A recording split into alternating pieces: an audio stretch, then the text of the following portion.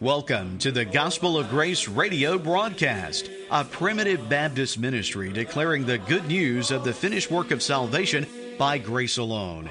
This weekly radio program is brought to you by Elder Joe Nettles, pastor of Sulphur Springs Primitive Baptist Church in Caledonia, Mississippi, and Elder David Wise, pastor of Macedonia Primitive Baptist Church in Ackerman, Mississippi. We now invite you to stay tuned for our message this morning. Good morning and welcome to the Gospel of Grace radio broadcast again. We're very thankful to have you with us here on the program, and this is Elder David Wise, and we share time with Elder Joe Nettles, who's the pastor of Sulphur Springs Primitive Baptist Church in Caledonia, Mississippi, and I pastor Macedonia Primitive Baptist Church in Ackerman, Mississippi, and we both meet for worship services every Sunday morning at 10:30 a.m., and we also have a Wednesday night meeting in Starkville at 6 o'clock p.m.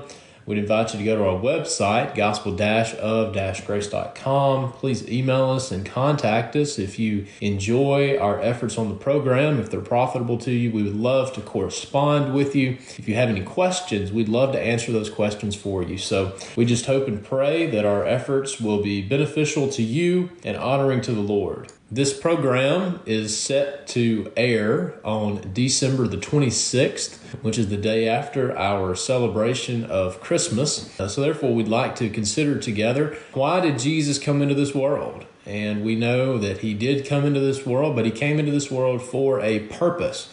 So this morning, we would like to consider that together and consider Jesus's purpose as he came into this world, which is to save his people from their sins, and then other ministries as well, to bear witness of the truth and to be the light of the world. But primarily, we know that Jesus was born for the purpose of dying. He was born for the purpose of redeeming his people from their sins. And we know from the scriptures that he accomplished that work. So we hope that you can stay with us here on the program. We'll bring that message to you right after the song as we consider together, why did Jesus come into the world?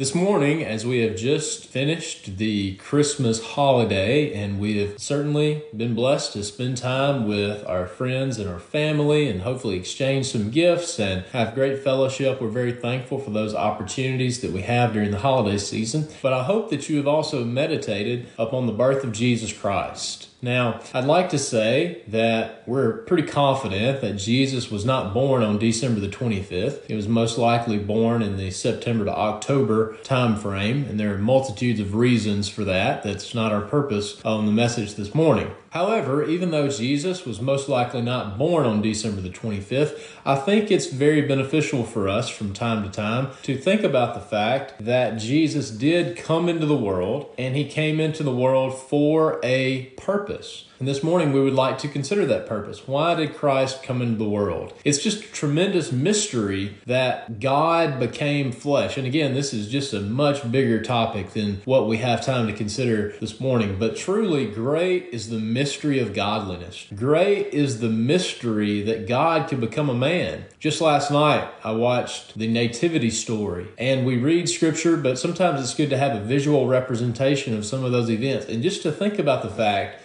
that the God that has all power in heaven and earth was born as a helpless little babe in a manger in Bethlehem. It's just hard to fathom that God could become a man, but God did not choose to insert himself into history as a full-grown man. He chose to come into this world as a little bitty baby through the womb of a virgin. It's just amazing. Truly great is the mystery of godliness that God was born of a virgin. It's just amazing to meditate on that fact. So as you hopefully thought about the birth of Jesus during this time period and read the nativity account and all the blessings associated with that, this morning I would like for us to focus on Jesus' purpose, because Jesus' birth is insignificant without understanding why he came into this world. He was not just a regular baby that was born. He came into this world for a purpose. And why did Christ come into the world? And we hope to look at some scriptures that can answer that question for us this morning. We'd like to begin in 1 Timothy chapter 1 and in verse 15. This is a faithful saying and worthy of all acceptation, that Christ Jesus came into the world to save sinners, of whom I am chief. So why did Christ come into this world? Well, here we have the expressly stated purpose of why Jesus was born. He was born to die. Jesus was born to save sinners. And if he's going to save people, that's his only option, isn't it? Because we're all sinners. We're all sinners by nature, and we're all sinners by practice. But he didn't just come into the world to offer salvation. Jesus didn't come into the world in the hopes of saving sinners.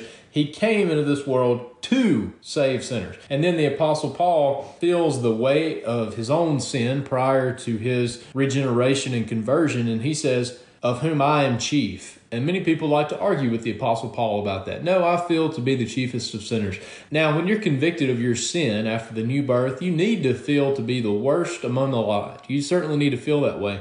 But I believe that the Holy Spirit gave the Apostle Paul this designation for a reason. So for that reason, I'm not going to argue with the Holy Spirit, and I'm not going to argue with Paul to say, no, I'm really the chiefest of sinners. Now, many times, many days, I feel to be the chiefest of sinners, but I believe the Holy Spirit gave this title to the Apostle Paul for a reason, to show through the integrity of Scripture just how vile and wicked he was before his regeneration, and to show there is no one beyond the grace of God. Amen. So I believe that the Apostle Paul was the chiefest of sinners, that the Holy Spirit attested to that. We certainly should feel a deep conviction of our sin when we have clarity of our shortcomings before a holy God. But Christ came into this world to save sinners. He didn't come into this world to offer salvation for sinners. Let's go to Matthew chapter 1, and this is an account where Mary has previously been told that she is going to have a child by the Holy Ghost, but then she manifests that she has had this child, and Joseph just doesn't believe her. I mean, I think I would have a difficult time believing her too. Yeah, sure, you're still a virgin. Yeah, sure, you're just lying to cover up your fornication. I mean, I probably wouldn't have believed her in my nature either. So Joseph was still a respectful and honorable man. He wasn't going to publicly accuse her where she would be facing stoning and capital punishment, but he minded to put her away privately. But then, as he was meditating on those things, the Lord came to him and told him that the Holy Ghost had conceived and marry thy wife. And then in Matthew chapter 1 and verse 21, she shall bring forth a son, and thou shalt call his name Jesus, for he shall save his people from their sins. You see, Jesus came into this world for a purpose, and that was to save his people from their sins. I want you to notice when Jesus came into this world, he already had a people. God is not wondering who's going to end up in heaven based on our actions here in time. No, God gave a people to Jesus Christ before the world began, and those are the exact same people that Jesus saved on the cross, and that is the exact same people that will be with God in heaven for all of eternity. So why did Christ come into the world? He came into the world to save sinners and to save his people. Next, in John chapter 6, beginning in verse 37, all that the Father giveth me shall come to me, and him that cometh to me I will in no wise cast out. This is talking about irresistible grace. It's saying that everyone that is given to Christ. Well, who is given to Christ? His people, right? That's who he came to save. That's who he came to save from their sins. Who was given to Christ? His people. So all of his people shall come to me in the new birth and follow him, being called out of dead end sins to life in Christ. Then he says in verse 38, for I came down from heaven. Again, why did Jesus come down from heaven? For I came down from heaven not to do mine own will, but the will of him that sent me. Jesus did not come solely to do his own will, if you will. Now, his will is perfectly one with God the Father. We know the Trinity is in perfect unity, so it's not like Jesus' will is different than the Father's will. He's simply deferring to the authority of the Father as him being the Son of God. But he says, look, I came down from heaven to do the bidding of my Father. Now, what is the Father's will? So what did he come down from heaven to do? Verse 39, for this is the Father's will. So we see here that Jesus came down to do the Father's will, and this is the Father's will. So if A equals B and B equals C, that means A equals C, right? So therefore, we could very easily say that Jesus came down from heaven so that of all that thou hast given me, I should lose nothing, but should raise it up again at the last day. And this is the will of him that sent me, that everyone which seeth the Son and believeth on him may have everlasting life, and I will raise him up the last day. So here we see again that Jesus came into this world, and there were a people that were given to him. There was a people that was given to him. And just in conjunction with that verse, in John chapter 17 and verse 2, as thou hast given him power over all flesh, that he should give eternal life to as many as thou hast given him. Now, who is God going to give eternal life to? It doesn't say that he's going to give eternal life to those that believe. It doesn't say he's going to give eternal life to those that are baptized. It doesn't say he's going to give eternal life to those who live a supposedly good life. Who is God going to give eternal life to? Those that were given to Christ. And who's that group? They're his people, right? They're sinners that Christ came to save his people from their sins. So the will of the Father is that everyone that was given unto him would be given eternal life, and that Christ would not lose anything. That Christ would not lose a single one that he came into this world to save. And we know from Jesus' own two lips as he was giving up the ghost, as he cried out, "It is finished." What was his purpose when he came into the world? To save his people from their sins, and he declared on the cross, "It is finished." You understand?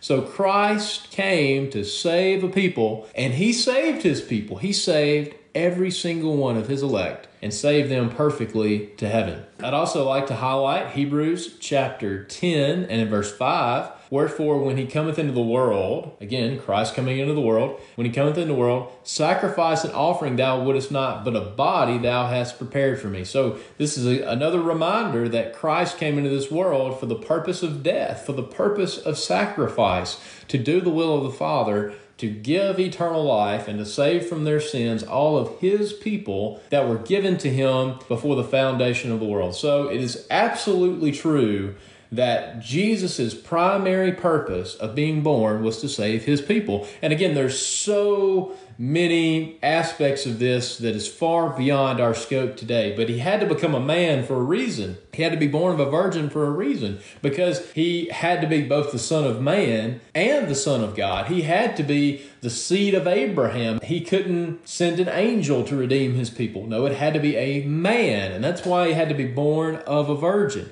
So there are so many important reasons regarding the incarnation and regarding the virgin birth of Jesus Christ that were necessary. But understand, all of that, every single bit of the virgin birth and the incarnation, every single bit of it is primarily for one purpose. So Christ would be a rightful substitutionary sacrifice for the sins of all of his people and the sins of the elect. Okay? So Christ was born to die. Christ was born for the purpose to accomplish the will of the Father, that all that was given to him before the foundation of the world, that he would not lose a single one, but all of them would be with him in heaven at the end of time. And Jesus again finished the work of salvation. John chapter 19 and verse 30, it is finished. He finished the work of salvation and he declared it with his own two lips. He accomplished the purpose that he came into this world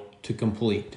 So that is Christ's primary purpose, is to save his people from their sins. But obviously, when Christ, God manifest in the flesh, showed up here on this earth, there were a whole lot of other benefits that came along with that, right? So now we'd like to highlight a couple verses that give us a little bit more information on why he came into this world. Again, his primary goal and mission before the foundation of the world was to come into this world to save his people from their sins, and he did it and he accomplished it. But just the very fact of God manifest in the flesh, that the express image of God's person lived and walked here on this earth, there were some other benefits and side purposes, if you will, for him coming into this world. Let's look at John chapter 18 and in verse 37, as Pilate is questioning Jesus. He says in the previous verse, "My kingdom is not of this world. If my kingdom were of this world, then my servants would fight. My kingdom is not from hence." And then Pilate says in verse 37, "Art thou a king then?" And Jesus answers him and says, "Thou sayest that I am a king. To this end was I born, and for this cause came I into the world, that I should bear witness unto the truth. Everyone that is of the truth heareth my voice." So first of all, we see here that Jesus came to bear witness of the truth. Now understand, he was the truth, right? He was truth personified. John 14 and 6, "I am the way, the truth, and the life." Christ was truth personified. But the Word of God that had been written in the Old Testament, now the Word became flesh. And now you had a visible manifestation of the Word of God and the glory of God, and notice the truth of God. And it's just amazing the humility of Jesus Christ, how he took upon himself the form of a servant, and he was perfectly one with God the Father. Jesus was perfectly one with God the Father, but yet he always deferred to the authority of the Father as him being the Son of God. So he says, I should bear witness of the truth. He was the truth, but he came to bear witness of the truth of God the Father, right? And then everyone that is of the truth heareth my voice. So Jesus came to be the plumb line, as it says in prophecy in the Old Testament, that you hearing or rejecting the words of Jesus, you hearing or rejecting the gospel of the Son of God, is a plumb line that separates light from darkness, right? It separates life from death. And that's what Jesus says in John chapter 12 and in verse 47, I am come, right? I am come for what purpose? I am come a light into the world, that whosoever believeth on me should not abide in darkness. If any man hear my words and believe not, I judge him not. But for I came not to judge the world, but to save the world. So again, we see here, what was Jesus' purpose?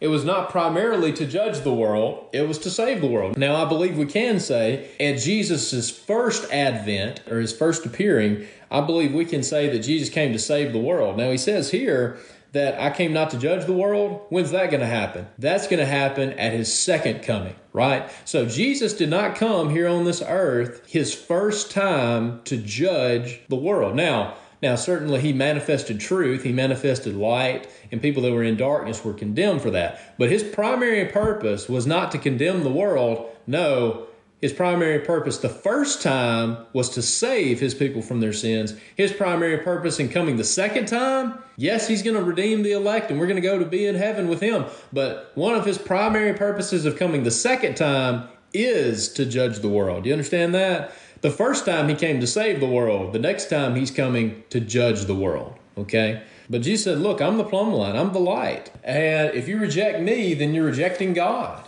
And you're rejecting light. He says in John chapter 3 and in verse 19, this is the condemnation that light is come into the world. So Jesus came into the world, right? Light is now manifested right here in front of your eyes. This is the condemnation that light is come into the world, and men love darkness rather than light, for their deeds were evil. For everyone that doeth evil hateth the light, neither cometh to the light, lest his deeds should be reproved. So Christ came as the light of the world, and he manifested the truth of God's light. But he also shined illumination into the wickedness of those that were living in darkness, even though they gave the pretense of religion, right? We think about these Pharisees, we think about these scribes. Many of them were unregenerate. Now, certainly there were children of God among them, Nicodemus, Joseph of Arimathea, but there was a significant group of these people that were unregenerate, that the best way that they could get to the top and have power and authority and wealth in their current society was through religion,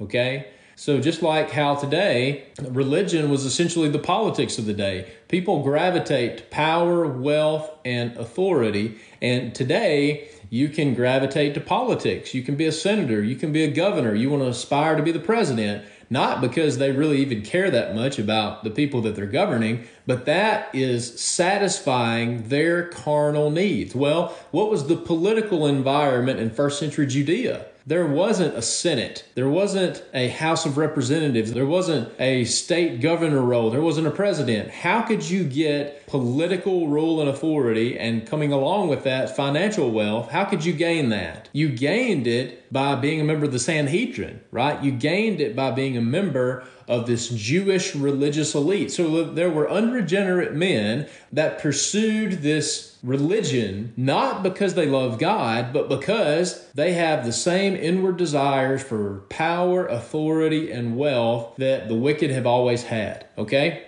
So they were men that were giving the pretense of religion, that were giving the pretense of godliness, but they were living in darkness. He says later on, you're whited sepulchres. You may look good on the outside, but inside you're full of dead men's bones. So some people in that society, because of the authority that the scribes and the Pharisees had, they viewed them as very godly. But Jesus came and he shone true light here in this world and manifested that no, they're in darkness. They're in darkness. And that was not truly manifested until Jesus Christ, as the light of the world, came into this world. So he came to shed light into all the world, and one effect of that is to shine light for those that are living in darkness and to condemn them to where men won't be enticed to follow after their ungodly actions. We've seen in many places that Christ came in the world to save the world. He uses this language in John chapter 6 and in verse 33, now describing himself as the bread of God, or the bread of life. For the bread of God is he which cometh down from heaven and giveth life unto the world. So he came to save his people from their sins. And when it's described the world, it's not giving an opportunity of salvation to anyone that wants it.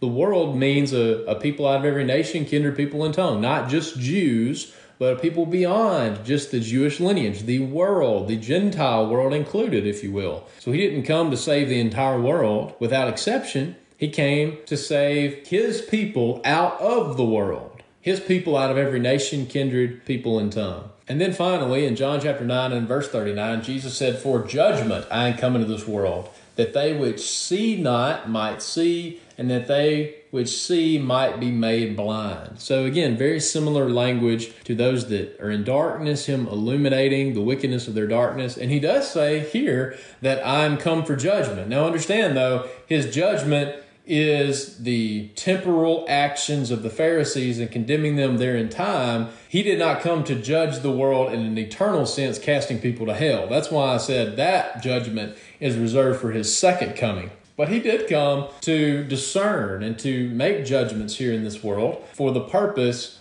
of manifesting the truth, shining light on the truth so that his children would not abide in darkness, but that his children would walk in truth. So Christ came into the world to save his people from their sins, to bear witness of the truth, to shine the light of truth in this world, and thereby manifest those that are in darkness. But primarily, Christ came into this world to save his people from their sins. And for that reason, Christ was born, he died, but furthermore, we know he saved his people from their sins. We know he accomplished his purpose in coming into this world. Why? Because he was resurrected. Amen? Because he was resurrected. And because he was resurrected, we have a hope of eternal life through Jesus Christ. Christ came into this world for a purpose. He completed that purpose. He accomplished it. And that's the reason we have a hope of heaven this morning.